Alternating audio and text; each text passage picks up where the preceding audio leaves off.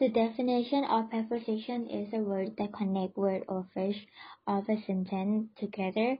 Preposition can also show relationship among other words in the sentence, for example, time, place, direction, and amount.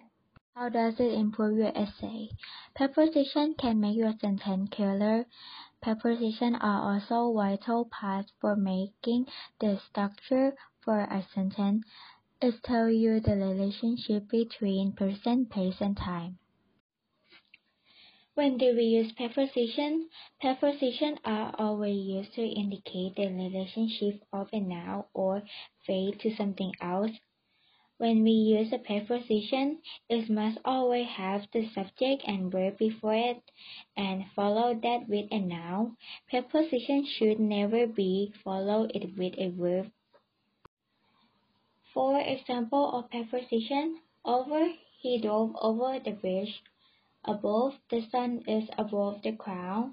With, the loud noise came from within the stadium.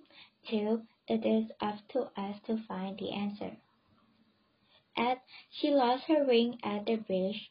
By, she put the flower by the window. In, there is some milk in the fridge. On, he sat on the chair.